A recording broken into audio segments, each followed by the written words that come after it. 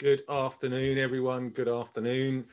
Welcome to leg 10 of If I Knew Then, What I Know Now. Very much looking forward to this next session, this next conversation. We've got a great opportunity to finish on something of a high on a Friday, so really looking forward to that. We are going to be joined in a moment by Tracy Lynch, who heads up the Greggs Foundation. We are building on seeing Nathan last week. Welcome, Tracy. Good to see you. We are now into leg 10 of If I Knew Then, What I Know Now podcast, and very exciting to welcome you. Whereabouts in the country are we welcoming you from, Tracy? You are seeing me from sunny Gateshead, right on the quayside, up in the northeast. It's not sunny. But a beautiful, beautiful part of the world, nonetheless. It is a beautiful part of the world, and I've only lived here 2 weeks. So during all of this weird and wonderful change, I managed to move 200 miles up the country as well. Fantastic. So, well, I guess there could be some very sort of recent reflection of If I Knew Then What I Know Now. Given Would I have sold my house?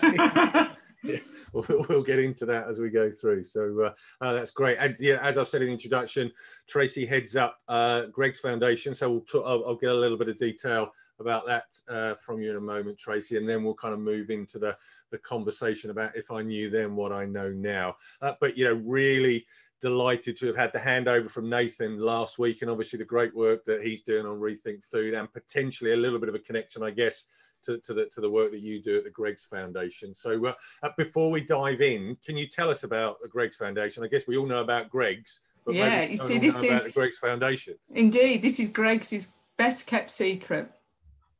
So Greggs has had this foundation for over 30 years. Okay. And long before it was a foundation, Greggs was a very, very philanthropic company. And it's 80 years old, started up here in the northeast. And would have been providing pie and peas suppers to the elderly in the early days, always made small grants to different people that were in need. And then over the years has become, as the business became a PLC, floated on the stock market, we were given a gift of shares, which generates an income for us. Plus Greggs gives us 1% pre-tax profits, plus we have some products on sale that generates us an income as well. So we run alongside the business. We're obviously independent because we're a charity. But yeah, done loads of great work. One of our biggest programs, which is where the connection with Nathan came, is around breakfast clubs. So we support children, about 36,000 children every school morning get a free breakfast through our program across the country. So that's not just here in the northeast, that's nationwide, including the Northern Ireland. So huge program, and like I say, because we had a similar vision around poverty, food insecurity, that's how I eventually met up with Nathan. Great, and really, happy to take the baton on. Yes, yeah, great to have that connection as well, and you know, from the Greggs perspective as well. You say it's a best kept secret, but I guess it's a pretty important part of the story of Greggs as well, isn't it? It is. And half of me loves the fact that we're so humble and we don't shout about it. Half of me wants to wring their neck and say, you know, we should be telling more people about it. But it is a humble business. It makes its money on sausage rolls and jam donuts. Not always the best story, is it? So it does lots of great work though, and its offer to customers is, you know, I think 40% within a healthy range now. So there's lots of great stuff goes on in the business. But yeah, it's lovely to have work alongside a business that genuinely does the right stuff for the right reasons, not because it wants to tell a story. Right. Okay. And is that would you say that's true for the people who work for Greggs as well as obviously for the people who are benefiting from the foundations? Is it doing the right thing has been part of the story for Greggs as well? I think so. I've been with them 25 years. Oh, okay. Lots and lots of people with long service. You know, it's one of those businesses that if you're here 5 years, you're here till you retire. You know, you either love it because although it is a big business now, you know, it's a huge business, 22,000 employees. It still feels like a family business. I started 16-hour shop girl.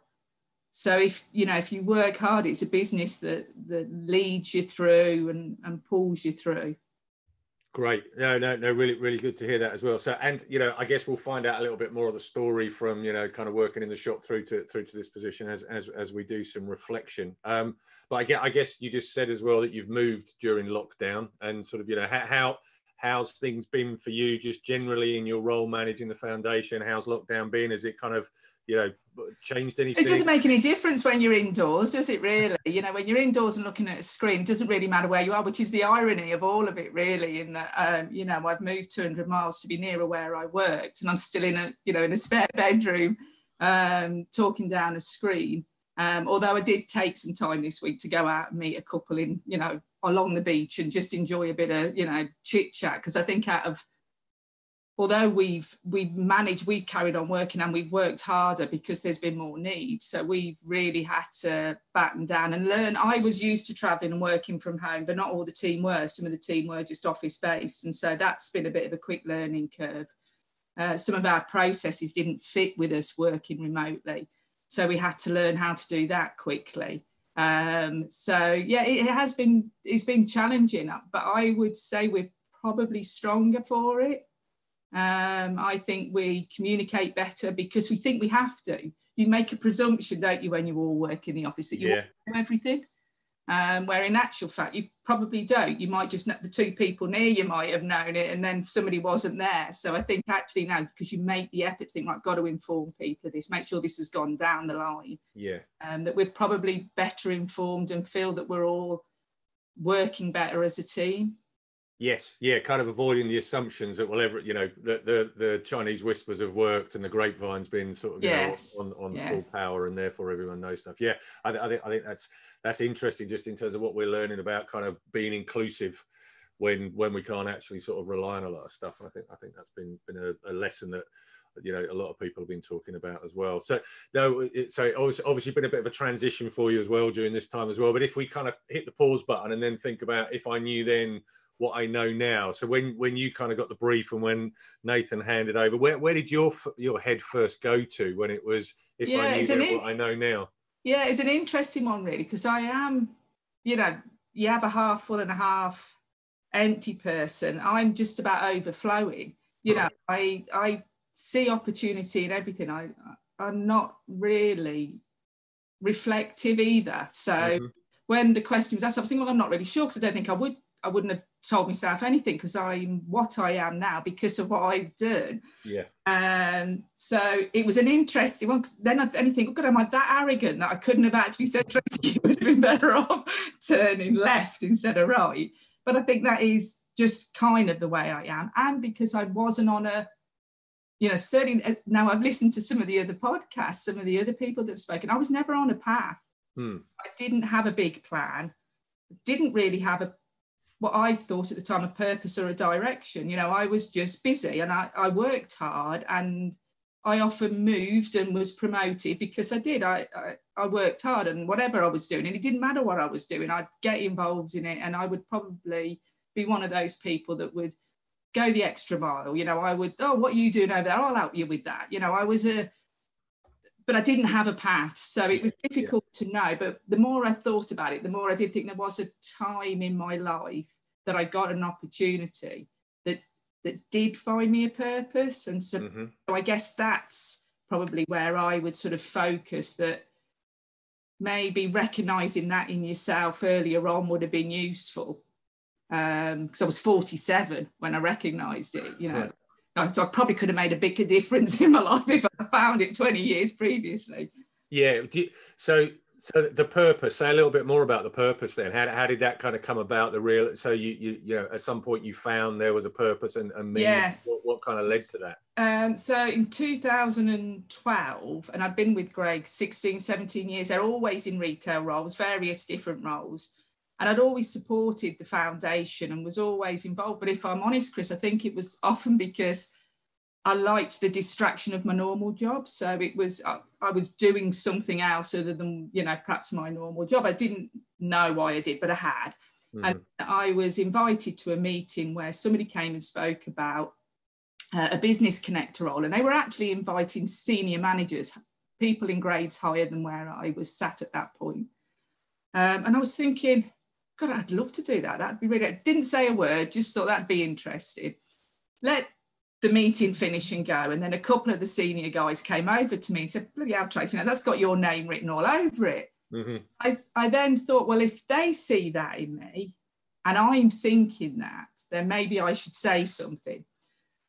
So then had to go and follow that up, said, would I be considered? Would you consider that?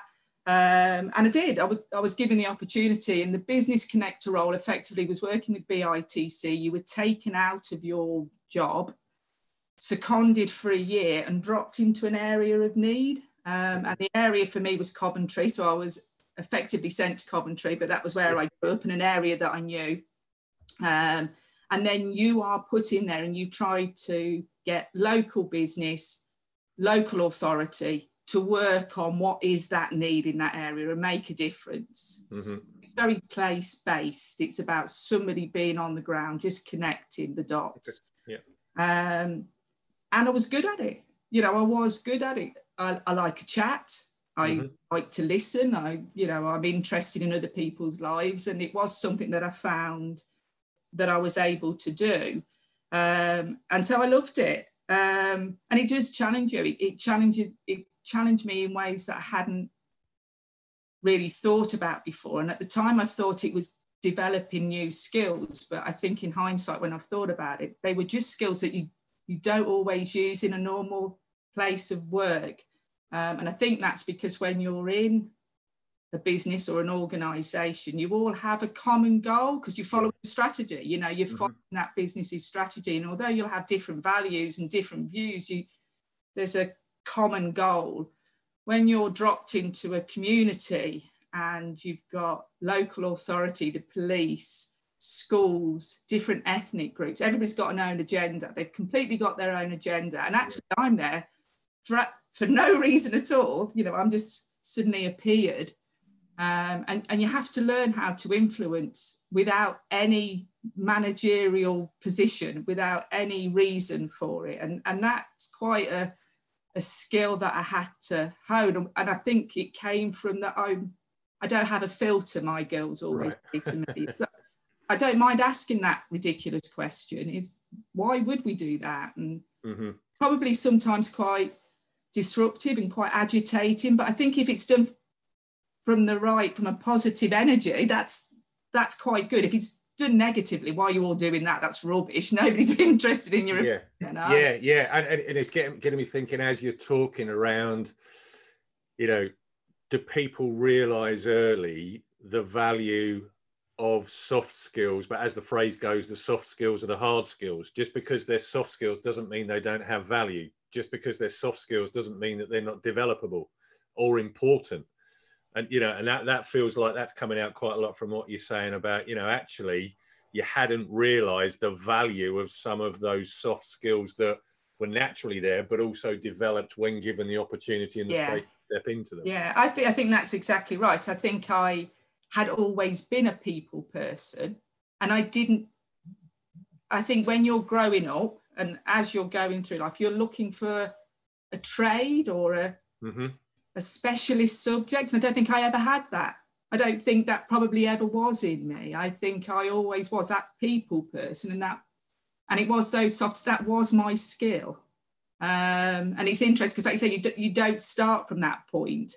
And I guess what I've thought about while, thinking about the question, is that we put too much pressure, don't we, on what we're going to be. At the Breakfast Club programme, I will go in and out of schools chatting to primary school children. And one of my opening questions at a breakfast table is, what do you want to be when you grow up? Now, what 6 or 7 year old is ever going to tell me? And why would we put pressure on children to actually think about that? Yes, I think, there is a guidance but equally, how do you know? And maybe you need to develop to see what kind of human being you're going to be to actually make some of those assumptions. Yes. Yeah. And maybe the question is, what do you think you'll enjoy doing rather than what you're going to be as well? Because I kind of think that's the, there is there's a closed question there, in as much as it needs to be a job rather than what do you think you'll enjoy doing and where might your calling be. Again, we used the phrase last week, a vocation, a calling. And again, that sounds really important here. And it was, I think what I discovered was when I enjoyed supporting the foundation and doing other bits previously, it wasn't just because I liked getting dressed up and acting the fool. It was actually because I had this social conscience that had been itching away, that I wanted to do more than just sell sausage rolls or do more. And I absolutely see the benefit in all of those things. I am quite a commercial person. I absolutely see the benefit of why things have to be successful, but not at all costs. Yeah. And then that penny dropped, and it was a moment in time when I suddenly thought, that's it, that's your strength, that's your passion, that's where you need to go. But I had to go back to work. I had to go back after 12 months. I had to go back into my role.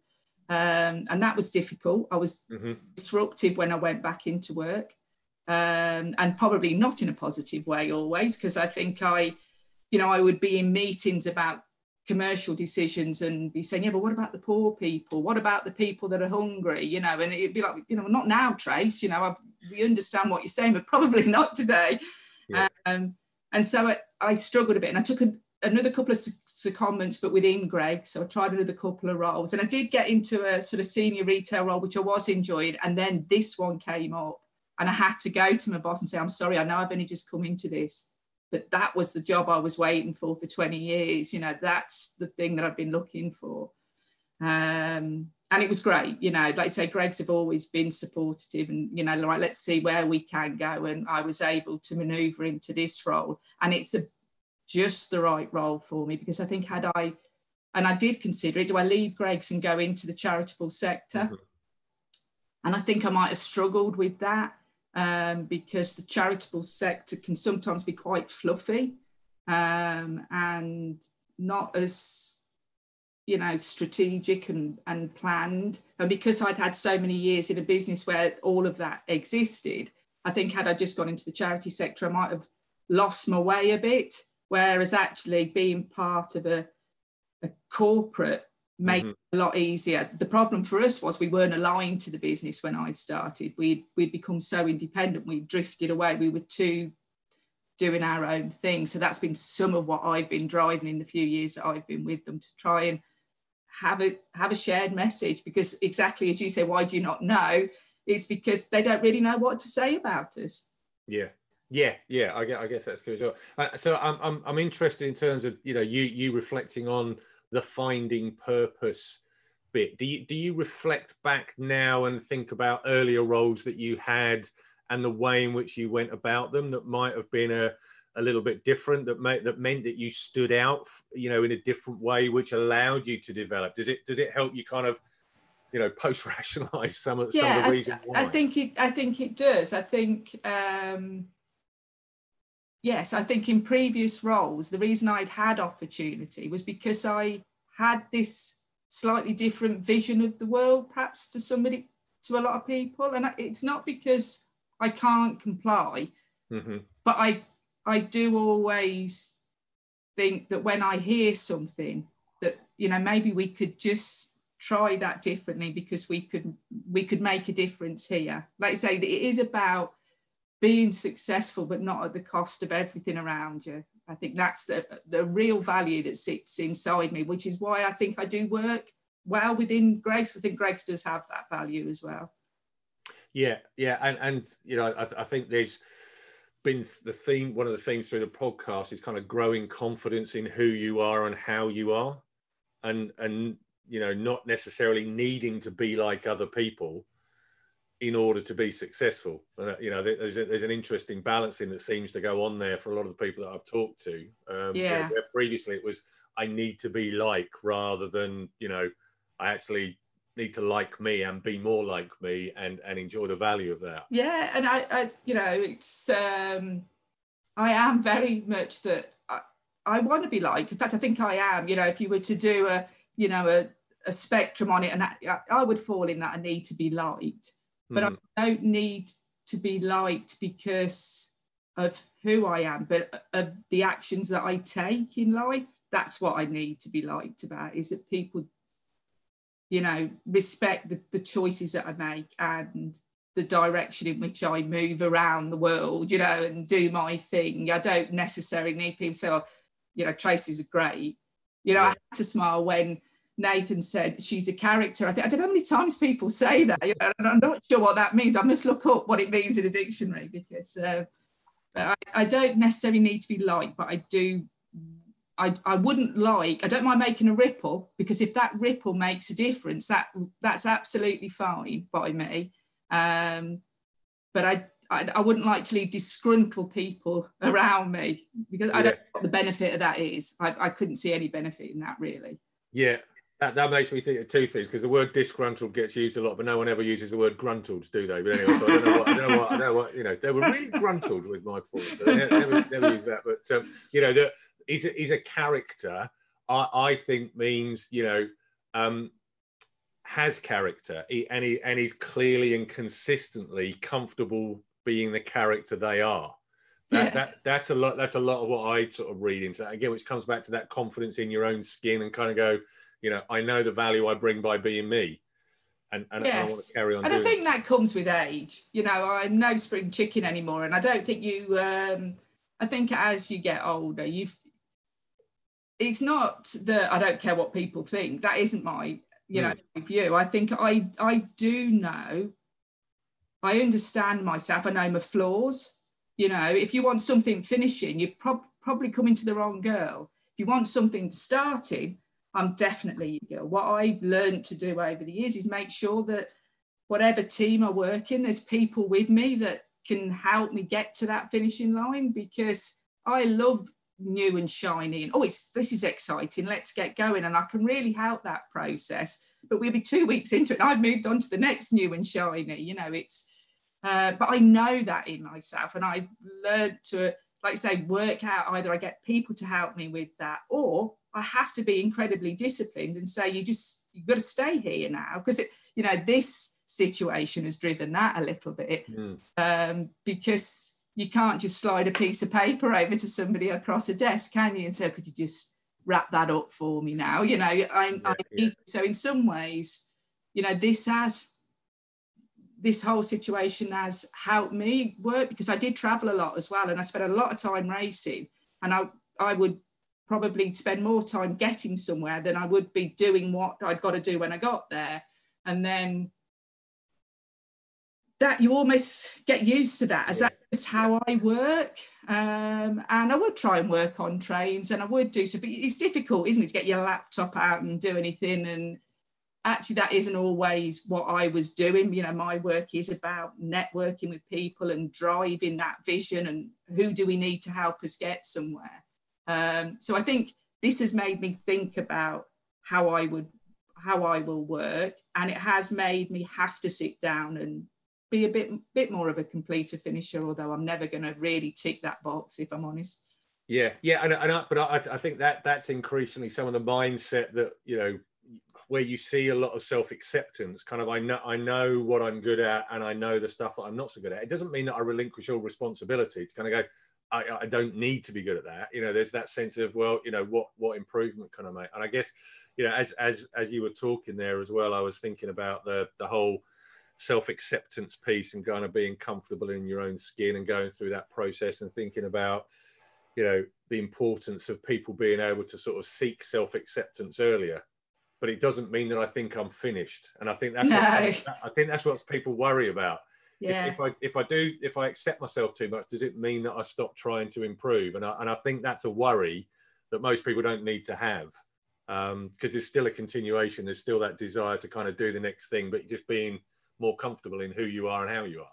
Yes, I would absolutely agree with that. I think it's something that, you know, I am still the same human being that I was when I was a 16-hour shop girl.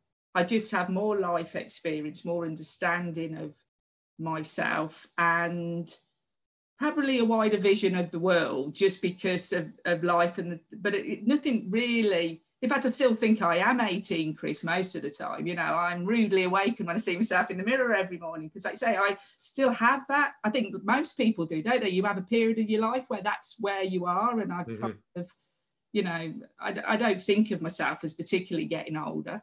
Yeah. No, I don't. Yeah, I think we're all in denial of our mortality level, aren't we? So, yeah, which is key. And you know, sort of keeps coming back to purpose for me as well, and this importance of purpose. Has that helped you lead the foundation in a particular way, and lead the people who you lead in the foundation in a particular way, given that, you know, real sense of connection for purpose with you, for you personally? Yeah, absolutely. So I think when I first joined the foundation, like I say, it'd already been going 25 years, and done a sterling job.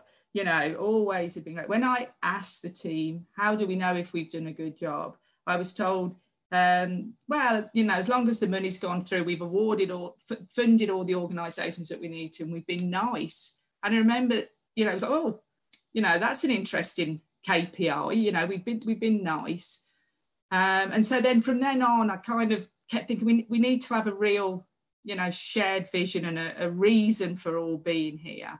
And then we had to work with the trustees, because the trustees were happy with that as well, which was interesting. So this is an interesting role for me as well, because I'd never had two bosses as such. So I have a line manager within Greggs, and then I report into a board. Yeah. So that was an interesting learning curve for me. And like I said, the board of trustees were quite comfortable with, you know, the way we were progressing, because we were doing a good job, and we kind of drove towards, let's have a strategy and really think about why we're here. And then we came up with building healthier, stronger communities, which is a, you know, an open purpose. But then we've been going, right, how would we know that then? Yeah. How would we absolutely know we've done that then? Because, you know, am I going to see bigger buildings? Am I going to see everybody looking really buff? You know, how do we know we're actually delivering that? So we've spent sort of the last 12 months working on a framework of how we measure that, and what does that look like in impact, and then are we actually delivering it? And then we can keep reviewing that, and then we talk, everything we talk about is around that impact framework, so that even what we're doing as a team, are we delivering into that? Have we made a difference? And that's hugely beneficial to everybody. I think at first it was all a bit mumbo jumbo, really. I don't know what Tracy's on about, but you know, we've got it now, and it does work. Yeah, and you know, there's so much work that we do with teams around that kind of creating a real sense of behaving your way towards the purpose. There's the purpose, but what am I actually going to do today, and what's the evidence that will start to sort of build in place? You know, are we closer to building the healthier communities at the end of this week than we were at the beginning? If so, what did we actually do?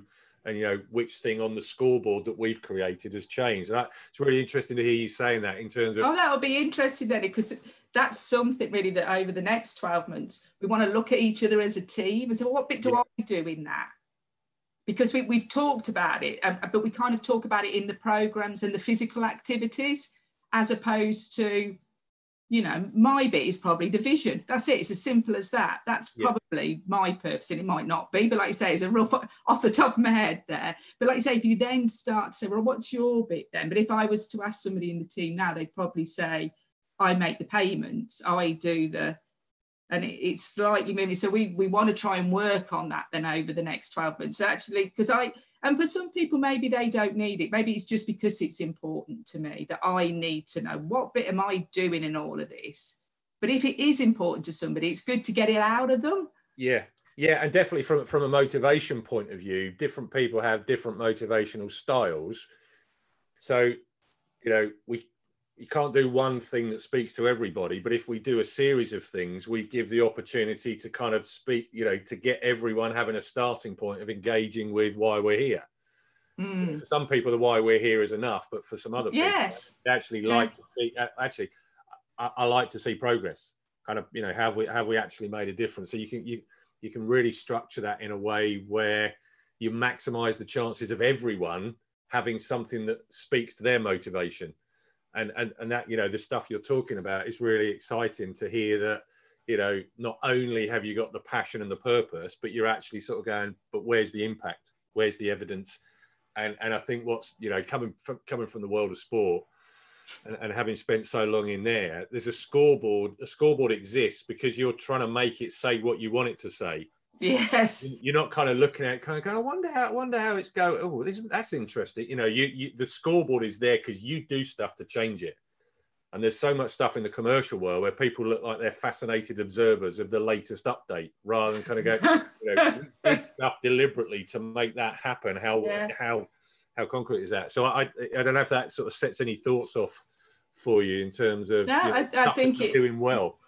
Yeah, I think it absolutely is. Like you say, it's you know, change is difficult, isn't it? And I think real change isn't easy. And I think when people go, you know, if it was easy, it'd probably not been a real change. You'd probably just, you know, turned slightly left, haven't you? You know, and so I don't think it's anything you can do it quickly. And what we're trying to do is not change what the foundation stands for. It's just more about how we. If you're going to be in a situation where we are, where we award over £3 million out a year, you need to know that that's making a difference, because, you know, we base all of what we do around poverty and inequality that poverty brings. And so I want to know at some point that we're helping bridge that gap between the haves and have-nots. Mm-hmm. Not just we felt better that we'd done something, you know, I need to be able to see that. And I think, you know, unfortunately for my team, I shan't retire until I start to see that. Yeah. Because I think... There's a goal for them. Yeah. Yeah, perhaps let's not release that bit.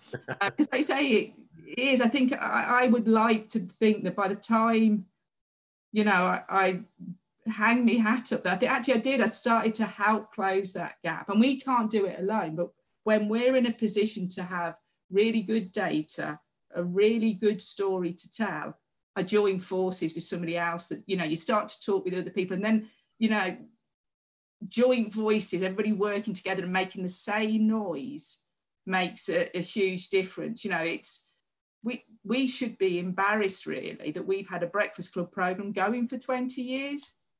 We shouldn't be in this country having to provide children with a breakfast because nobody else, you know, because the families can't afford to feed the children. You know, and we've been doing that for 20 years. Now, it's good we're doing it, but really the best thing that could happen to a charity that supports social issues is we go out of work because those social issues have been addressed.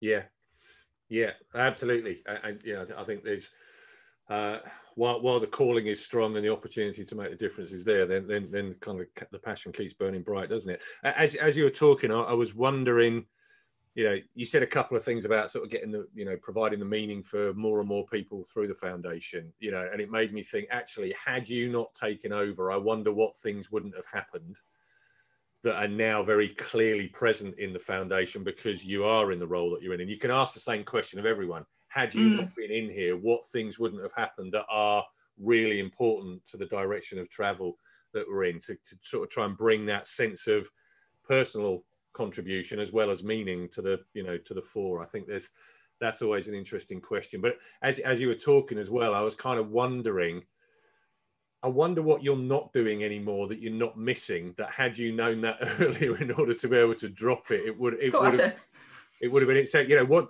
what don't you do anymore that, you know, used to be part of the mix that you don't miss? Or is there stuff you used to do that actually I don't do that anymore, and maybe that's a bit of an energy difference for me and something that might make a difference?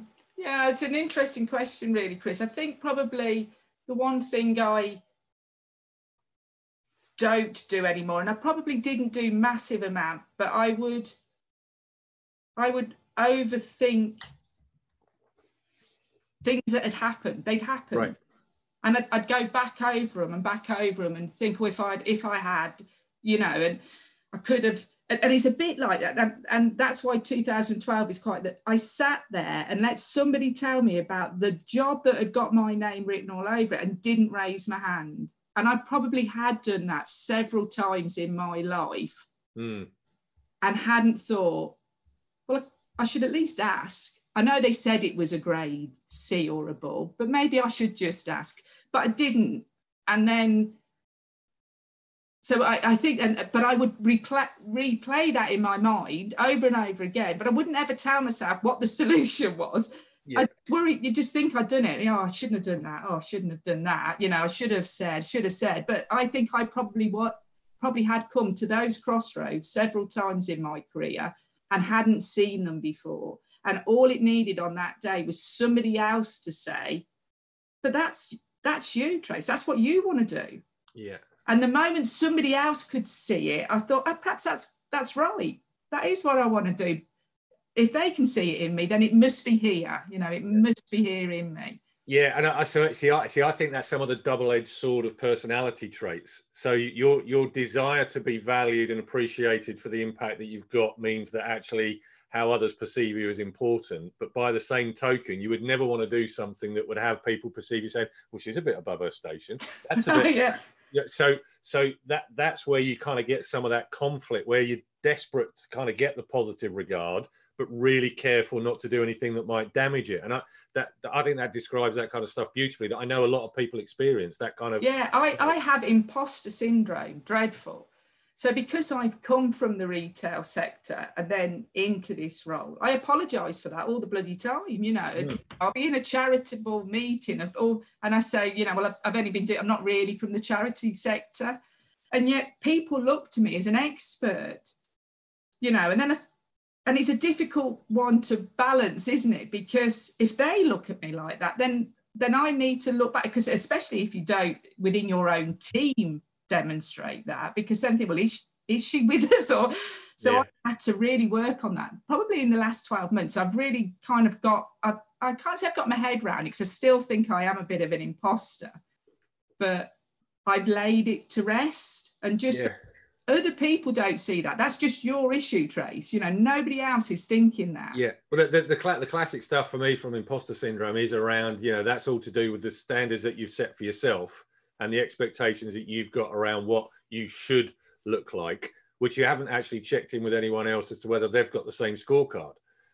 So we can't, and actually people with imposter syndrome usually have very high expectations for themselves all of the time. So they're never satisfied that they're good enough. Whereas other people typically kind of they're doing a great job. They're hitting the mark, no problem whatsoever. So I see it as a really powerful driver. It's just not a particularly uncomfortable relationship with yourself when you never quite feel you're good enough. But if you weren't like that, you wouldn't have that kind of healthy paranoia that's pushing you to keep going. And it is interesting because I raised it within an internal meeting, sort of a development meeting, probably 12 months ago. And when I said it out loud, everybody just looked and said, that's absolutely, I've never seen anybody that's more fit for a job than you are, Trace. And you think, isn't that interesting? And it was probably actually after that point that I just thought, let it go. Stop wittering on about it. Stop, although I am now talking about it again, don't tell everybody you're thinking about, because you just undermine yourself, don't you, with that, really? It's a vicious circle, that one. You're telling people what you're thinking and they don't need to know. Yeah, and that's why I look at it as a quality that a lot of successful people have. It's just the sort of uncomfortable version of never being satisfied that I'm good enough, which results in me pushing myself, learning stuff, keeping moving forward. But it's just an uncomfortable fear of not being good enough that drives you forward. Mm-hmm. But the important thing is you drive forward and you get better and you improve. And then typically you raise the bar. You go, I need to be that much better. Yeah. I need to be that was all right today, but I've got away with it today. This is really the standard. I was kidding myself that was kind of good enough. On the performance room, there's a webinar on about perfectionism, failure, and confidence, and the kind of the rebalancing some of those qualities to enjoy the fact that you possess them, rather than kind of beat yourself up for, being a perfectionist and sort of having a fear of failure. Those are perfectly healthy and usable personality traits. Yeah. Kind of have the same acceptance that you had around purpose, kind of, and the growth and understanding, acceptance that, there's some really good stuff there. If I wasn't like that, I wouldn't be like this. Yeah. It's just not always comfortable, which is interesting. So I was thinking earlier as well about, you know, when you were saying that desire to be kind of valued and appreciated for the stuff that you've added. Does that also help you lead in a certain way? Do you lead other people looking for helping them identify the value that they bring, or do you sort of see different people wanting different things that you're leading? Yeah, no, I think I would hope that that's how I manage. I've always worked on that theory. Somebody's got a caller there. I've always worked on knowing people that work with me. Yeah. Actually, then I know what makes them tick. I haven't got this is my style, you're all coming with me. I think sometimes some of my failure would be that I'm incredibly enthusiastic about anything, and it can be anything. I mean, the most mundane thing that I'll suddenly think, God, that's brilliant.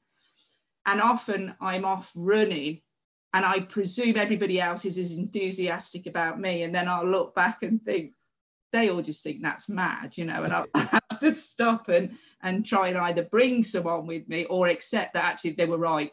It wasn't worth getting enthusiastic about.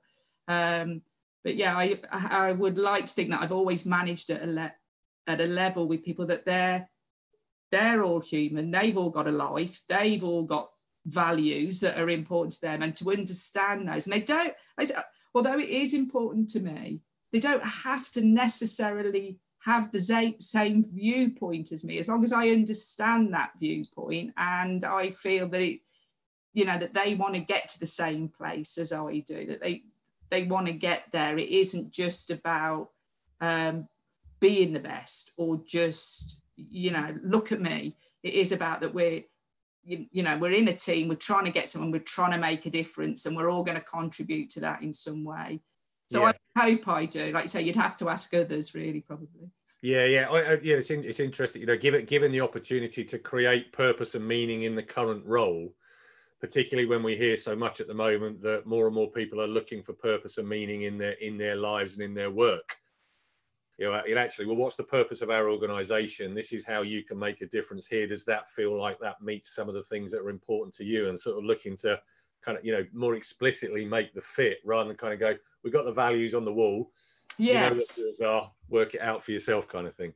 Yeah, no, that's exactly it. It is more about, you're part of this and how does that work in with you, and where are you going to be able to add to that for us? And, and it isn't, you're right, there isn't an end to it either. I think, again, over the last few weeks with the lockdown, we had our 2 grown-up daughters come home when it was real lockdown.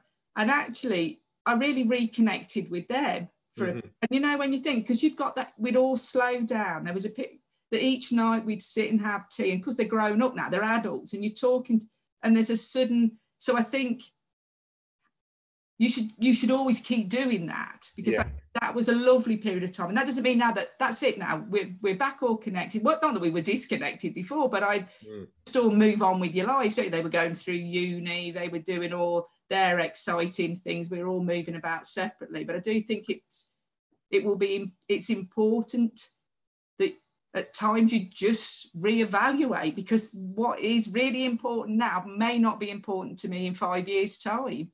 Yeah, and I guess as well, just reflecting upon your enthusiasm for anything and everything, given that what a lot of organizations seem to have learned in lockdown is the stuff that we used to say wasn't possible absolutely was, when we had to, maybe more people will listen to you more of the time now. You're going to go, well, there is possibility here, and it why shouldn't we go for it?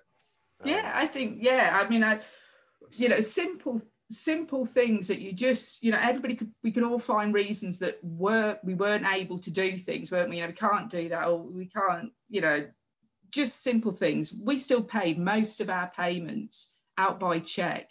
We had 1,000,001 reasons for doing that, and every time I questioned it, it was because of this, because of that, and then we all rushed off home. We couldn't sign checks because we weren't next to each other.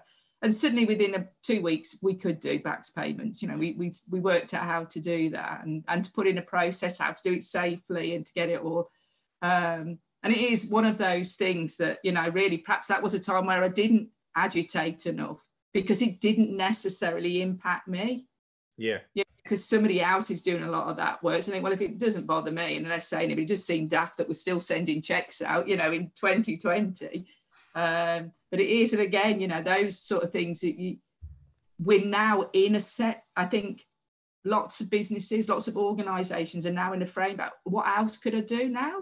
Because I've just had a little bit of a shake and we have made change. So maybe let's think about other change now. Now we're here, you know, and we are trying to think about, you know, looking at some of our processes and is it necessary we go all the way around there? You know, perhaps we could just cut that corner, you know, would it impact anybody by us taking that edge off? Yeah. It's a good time, I think. You know, I think lots of people will have found real positives. I mean, there'll be lots of people that have absolutely struggled. Yeah. You know, and people's lives that will be devastated if they've lost anybody. But I do think for lots of people there is positive change in what's happened. Yes. Yeah. Yeah. Once the certainty of the near future starts to kind of get a little bit more certain, I think you'll definitely see that. No, it's really fascinating to listen to all that, and I'm just curious to ask a final question, which I haven't asked anyone before. So, but given what we've just talked about, so if I knew then what I know now, and we've gone through this conversation, given what you've now reflected on in this conversation, is there anything that you might see yourself doing differently for the next 6 weeks or the next 6 months, sort of having reflected, what might you do now, knowing what you know from this conversation? Yeah, I think the more I looked at this, you know, when I was trying to think about, you know, some of the questions that you might ask, and the more I did think that sometimes you become complacent within the challenge that you perhaps set other people. So for my role is a lot with trying to get Greg's to help us do things and get involved in things. And sometimes they don't battle everything, Tracy, you know, just pick your times. And I still think that's important. But I did think there was a few things, and actually it drove me whilst thinking about it during the week, you know, our conversation, to actually ask a couple of questions of people, which maybe I wouldn't have done before, because I think, you know, that's the comment. You're out for 12 months. You've got to make an impact. When you get into a role and you've been in it a few years, you've made an initial impact, you've got somewhere where you want to go. It's quite easy to pace, you know, that pace drops, doesn't it? I loved being on secondment. I did various secondments, and I loved doing something for 12 months because I wanted to achieve something in 12 months. You know, it was you're on a time scale. And I think when you get into a role, and then I've been doing it now for 5 years, if you're not careful, there's this, and it's not I don't give a monkeys, it's just so you get, just take your foot slightly off that gear, don't you, a bit, off the accelerator. Yeah, it's one of the biggest challenges in sort of, you know, continued performance excellence is sort of hitting a reset switch and going again, and you know, and the energy mentally and physically required to do that, and you know, the relationships required to do that as well. It's trying to build that in rather than waiting for the world to give us that kind of, you know. It is, and I think it, you know, you know, just doing a bit of self, and it just reminds you of that, doesn't it? Because you're thinking, oh yeah, I remembered when I did that, and then you're thinking, I don't actually do that much now. You know, I'll just do it. But it's putting that in that's timely and appropriate, isn't it? Because like you say, otherwise, if you're not careful, you just spend all day analysing yourself. You don't actually achieve anything except, you know, probably screw your mind up. Yeah, it makes me think we should sort of instigate some equivalent of work of the MOT for the car. You know, you have to pass the MOT in order to get roadworthy and certificated to kind of get back on the road again. So regular servicing, regular MOT from a performance perspective. Are you fit for the next 12 months until we kind of certify you again as well? So, you know. And I think it, you know, businesses often have them in, but they're often things like PDRs, aren't they? But they're more about... And they're usually retrospective, looking at sort of, you know, let's make sense of what you've just done and explain history together rather than kind of going, right, you know, let's look forward. Yeah, we want to get there. Are you ready for it? Yeah, you know, that's clear. No, really good, really thoughtful stuff. Look, we could carry on. I know we could, and I want to thank you very much for your time, and also to say thank you for being the guest on leg 10, which is, for the moment, the final leg of the podcast relay. So it's been great. Does that mean I get to run across the most unfit? You get to go across the finish line. Yeah, you've broken. I crossed the finishing line. Yeah, absolutely. So given we've done 10 weeks, I thought it gets us to the round number. It gets us to where we go. I'm having a holiday next week as well, so it's kind of nice timing to do that. But it's been great to see the journey sort of from Catherine Granger all the way through to you, Tracy. So and it's an honour to be part of that very select relay team. It will go down in fame, this will, within me. Yeah, absolutely. Well, look, you'll get on the performance room and you can kind of see them all lined up as well and get the highlight clips that we create as well. So thank you hugely for everyone that's tuned into these. Thank you, Tracy, for being the last guest. I will be rekindling something. The podcast relay concept will come back to life. Whether it will be If I Knew Then What I Know Now, that's up for grabs. We might have a new theme, but I wish you, Tracy, all the best in the new home in Newcastle, continued success with the foundation and the great work that you're doing there as well. Thank you very much for being here. Thank you very much for listening. Lovely. Great to be part of it. Enjoy Thanks, the weekend. Chris. Thank you very much. Take care.